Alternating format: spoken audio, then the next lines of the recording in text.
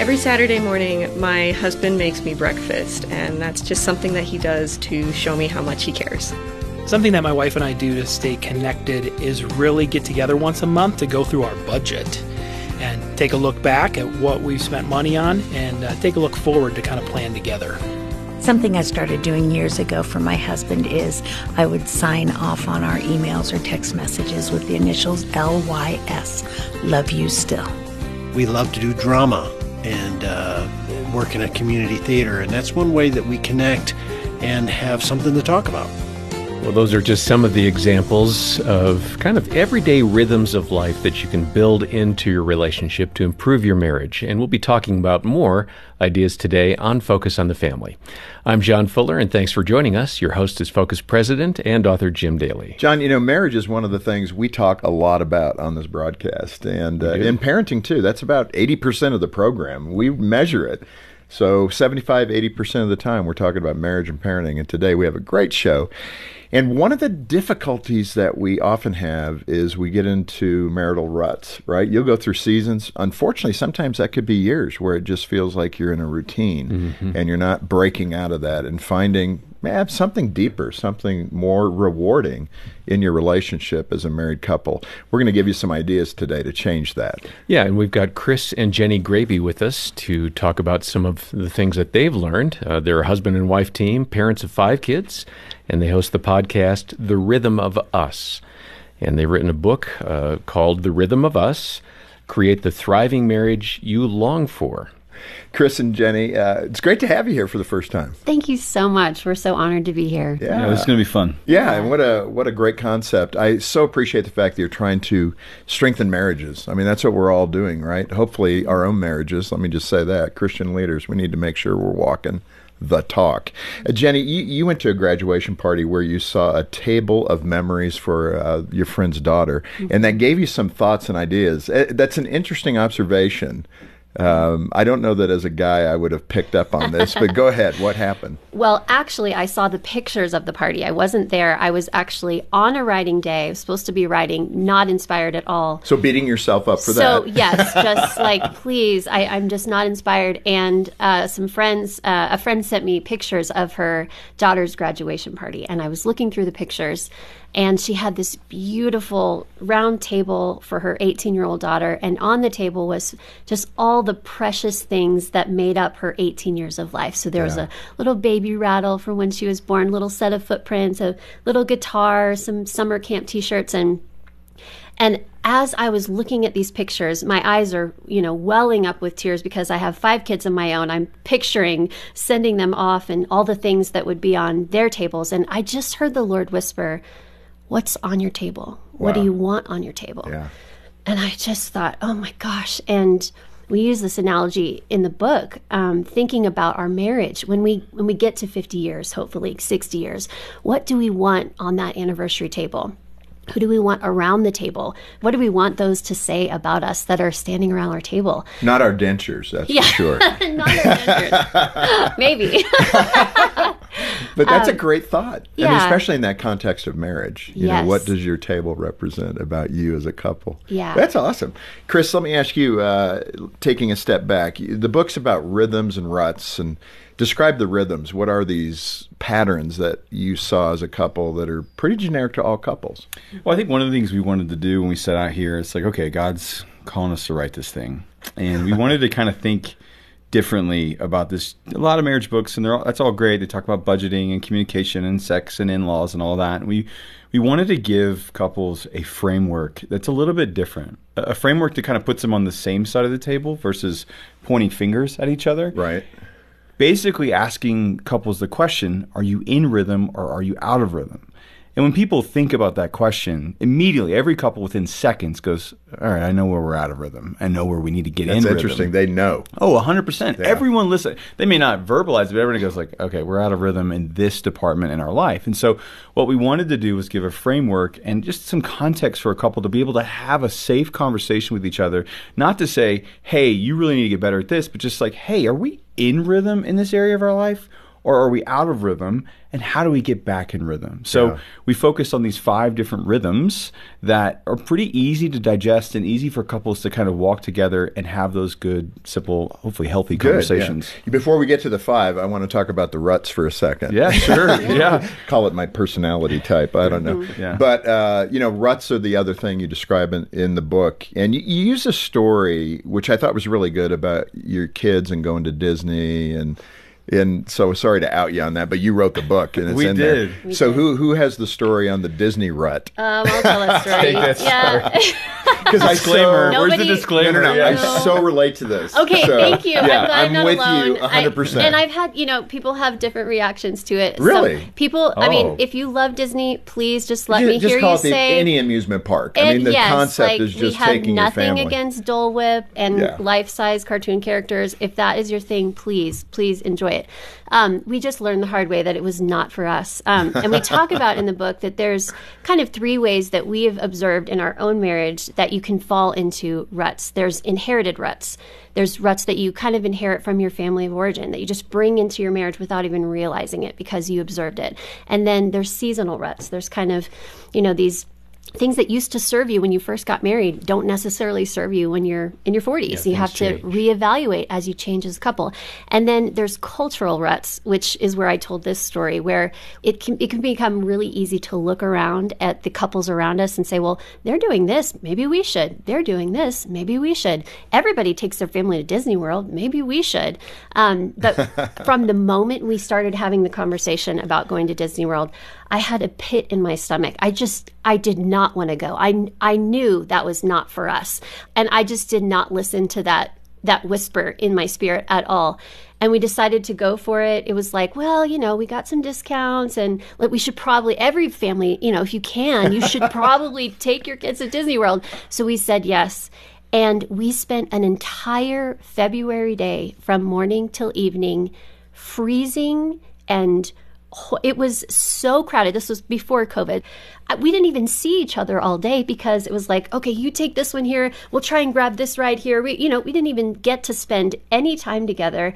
And by the end of the day, we were so exhausted. All we could think about was getting to our nice warm beds at the end of the day. And when we crashed in those beds, we looked at each other and we were like, let's never do this again, okay? But the gift that we received from that day was learning, okay, it doesn't matter what fills other people's tanks. Like, if they want to do that, that's fine.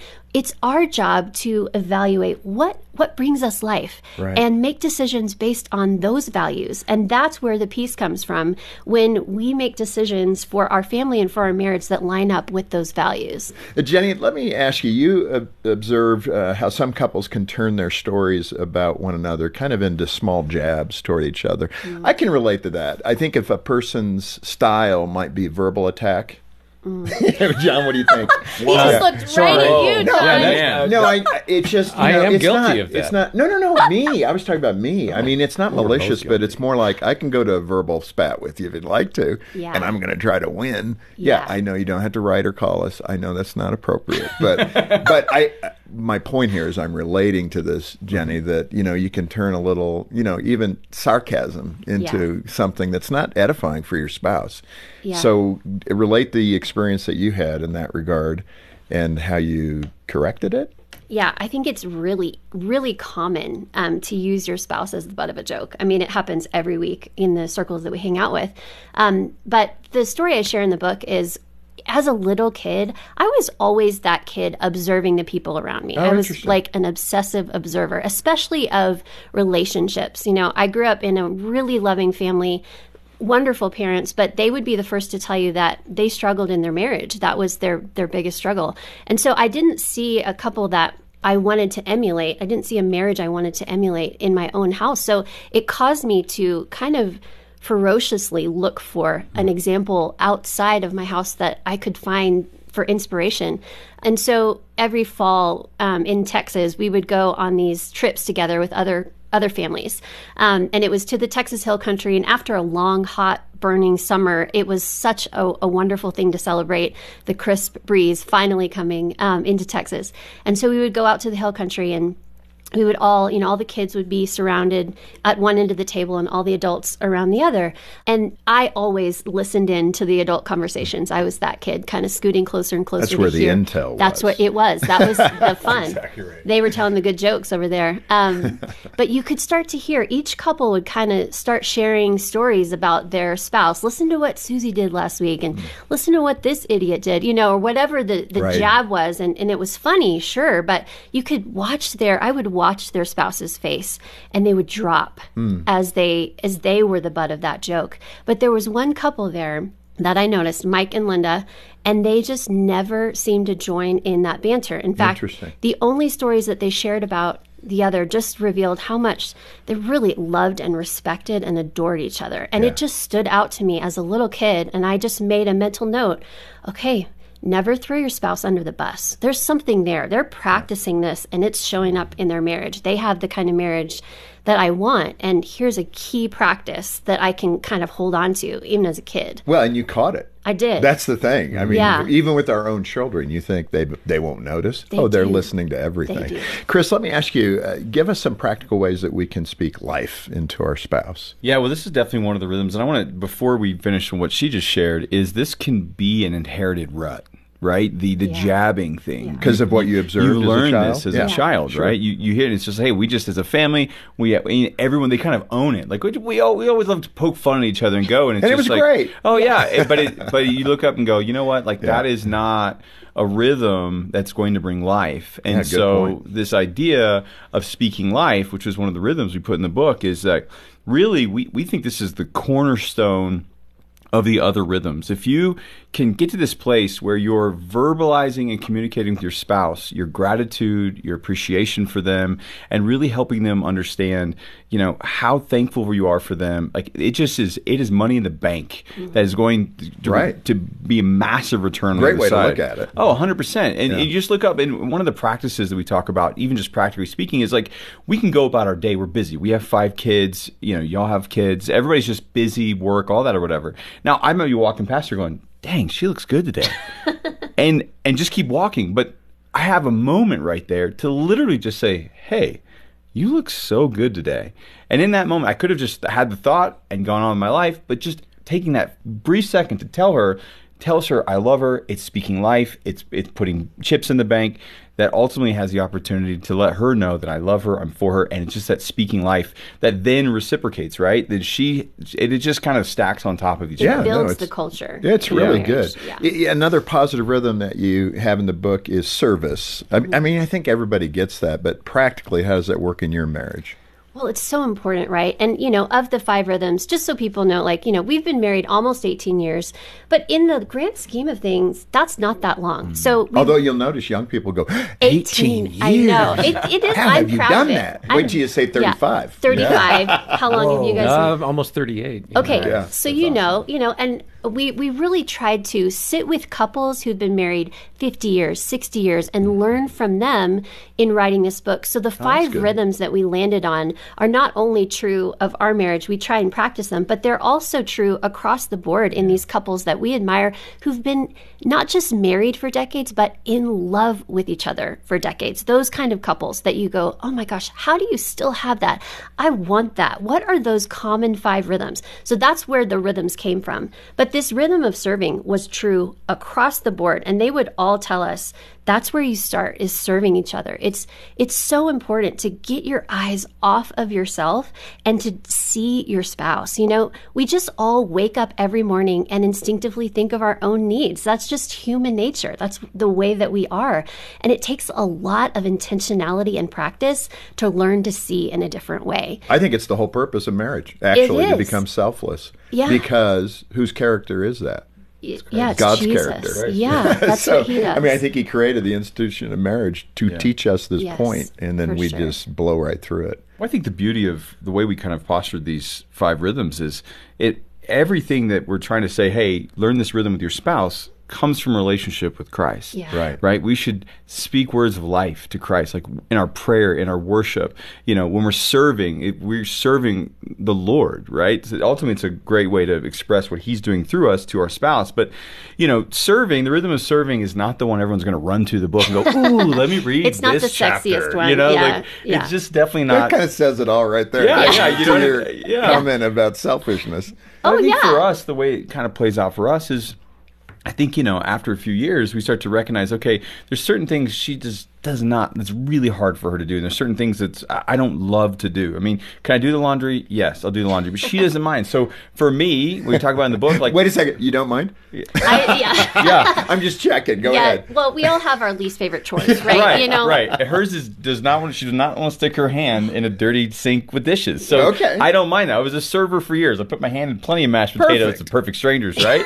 So I've got 5 kids. You can imagine how gross our sink can get at times, right? So we serve each other in that way, and those are just the practical things of life. But the thing for us that we learned, a few years ago, it was probably 15 years ago, we early on in our marriage decided Jenny's going to stay home with our kids. She's going to stay home with our kids. I'll go out and work. And so by Thursday, she would kind of hit this wall.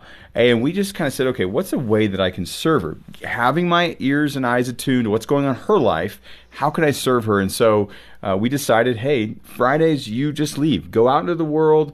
I'll watch however many kids we have at home at the time. I'll work from home. We'll make it work. And then what happened was she goes out into the world. A few hours later, she's walking through the trees. She's doing her thing. She's like, I love you guys so much. Like, she just needs a little more. space. She just comes back. Yeah, that's good. We're talking about speaking life and service for your spouse. What are the others? Just slowing down, being present, seeking adventure, and staying in awe. You mentioned in the book about coming across, I don't know if it was a guy or a woman who mentioned that they had these dreams, but one dream was becoming a runner. And it was only a dream in his head. Oh, yeah. That was kind of interesting, just a dream in his head. Describe it. Yeah, well, we were pastors for a really long time, so we spent a lot of time in small groups, right? Mm-hmm. Developing small groups, starting small groups. And this was one that we had started, so it was a group of strangers, and we kind of went around the circle. Everybody shared the top 5 things that they thought would help everyone get to know them. And he said, well, let's see, I'm a pastor, I'm a soon-to-be father, I'm a worship leader, and in my head, I'm a runner. And everyone cracked up laughing, because they know, we all resonate. We all have those things, those identities that we think we are in our heads. But if you look at our actual life, you're like, you know what? I think I'm a runner in my head, but I actually haven't run in a long time. And when he said that, I mean, light bulbs went off in my head. He just put words to something I had been feeling in that season. But I was looking up in our life going, man, I feel like if you asked me, I would say, we go camping as a family and we have a date night every week, romantic date nights every single week. And I think I have a green smoothie every single morning of my life. There's things I think I would tell you, this is who I am. This is what I do. But if I took a look at my actual life, they're nowhere to be found. We haven't gone camping. We haven't had a date night in weeks, so it just caused me to look at our life and go, wait a second.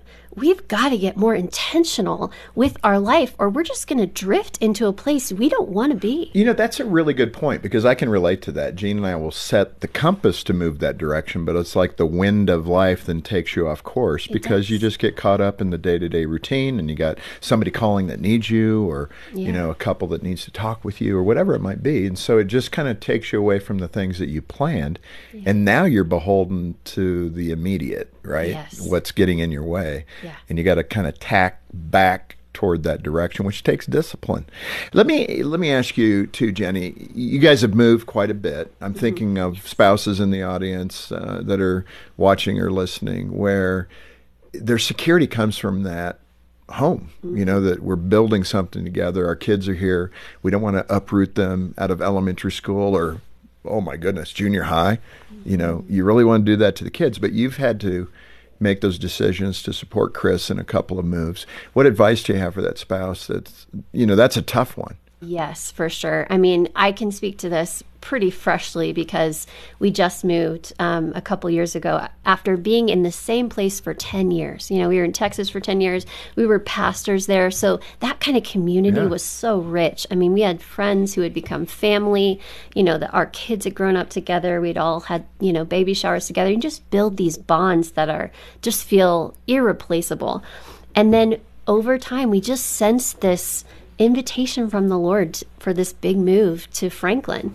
And we had kind of always known that we would end up back there. It was just this sense that we had. That's where we met and fell in love and started our family and then went to Texas. And we just always thought we would come back.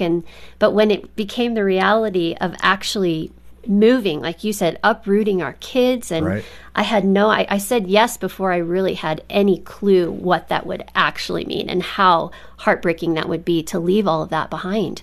But I think walking through it, you know, these last couple years, you know, it's definitely, I think it can be a wilderness season that can also bring so much fruit.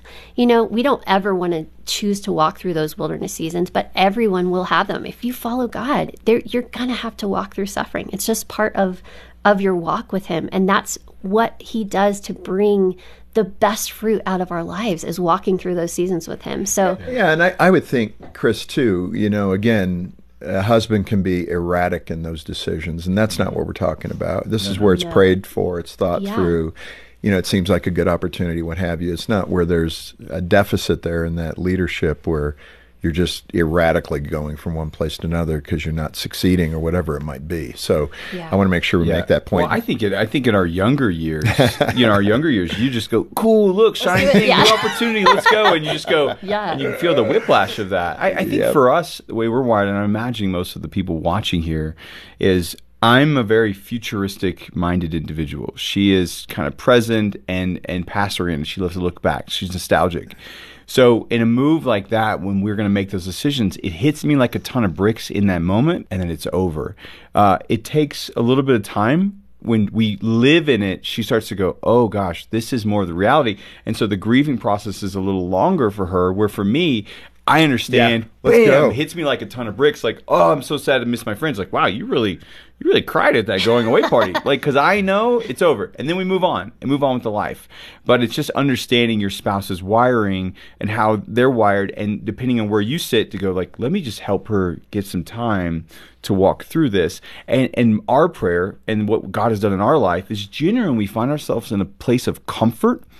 We start to see a little bit of a drift because it's like, season schedules. But when it's tough and we have to lock arms and fight together, like against all the odds that are stacked against us, it draws us close together. When there's nothing else, we don't have anything else but each other and the Lord, those are those seasons you go, wow, we got refined a little bit more in this season. I trust you more. I love you more. I'm so grateful for you that you had grace for me as we were trying to navigate this new season. And that those are some really special times for us. No, that is really good. Let me ask you, covering a little bit of the staying in awe that you mentioned, the last one. You had a podcast guest who actually were on our program, Mark and Jan Foreman. Terrific people. They're the parents of the Switchfoot guys, as they're known as, the parents of the Switchfoot guys. But, you know, real popular band, crossover band. You know, they've hit it well, and they're great young men. I've met them a few times, and they're just great guys. But they said something to you when you were doing a podcast with them that I think is a beautiful place to end today. It is. What did they express to you? Yeah, we love the Foremans. They are a huge mentor couple for us, and we've had several times with them. They've taught us so much. But one of the things that they taught us was what they call step into the painting. And it's this idea of, if you're driving by a sunset, don't just keep driving. Pull over and take it in. You know, if you're at the playground with your kids, don't you dare stay on that park bench. Get up and join in the fun. If everyone breaks out dancing around you, don't stay on the couch. You get up and join in that party. And the whole idea, the beautiful way that they put that, is that this is the one life we get to live together, you know? And it's an incredible gift. Enjoy it. Don't just sit back and watch it unfold in front of you. Step into your life. I'm laughing because of the number of times I played Groundsies on the play equipment with my boys. And if you don't know the game, look it up. I'm not going to tell you. But we must have played that 200 times camping and everything else. But that was always my attitude. Let's jump in. Let's play. Not sit and read a newspaper. It's where the greatest moments happen. Chris and Jenny, thanks for being with us. This has been so much fun. Thanks for putting these wonderful thoughts down into your book. It's great. Thanks for having us. It's been fun. Yeah.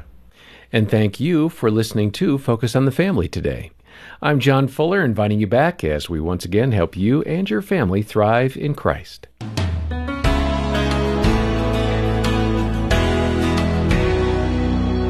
Well, what a great conversation. And I love how it concluded with that call to not just sit back and watch your life unfold in front of you. Step into it, because this is the one life we get.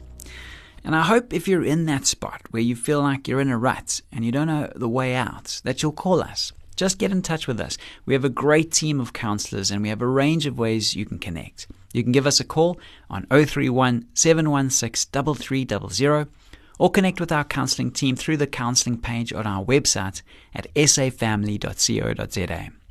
We also have the book, The 4 Habits of Joy-Filled Marriages, How 15 Minutes a Day Will Help You Stay in Love. You'll find that as well as a wide range of other great marriage resources that could be a great starting point to get you to form some healthy rhythms in your marriage. Also, we have a great marriage assessment online. It's free. You can take that. We've had well over 15,000 couples do that. And it'll point out some areas that you're doing well and some areas where you may need to do a little better. So check it out today. The website again is safamily.co.za. Thanks for joining us today. I'm Graham Schnell for Focus on the Family Africa, inviting you to tune in next time when we'll once again help you and your family thrive in Christ.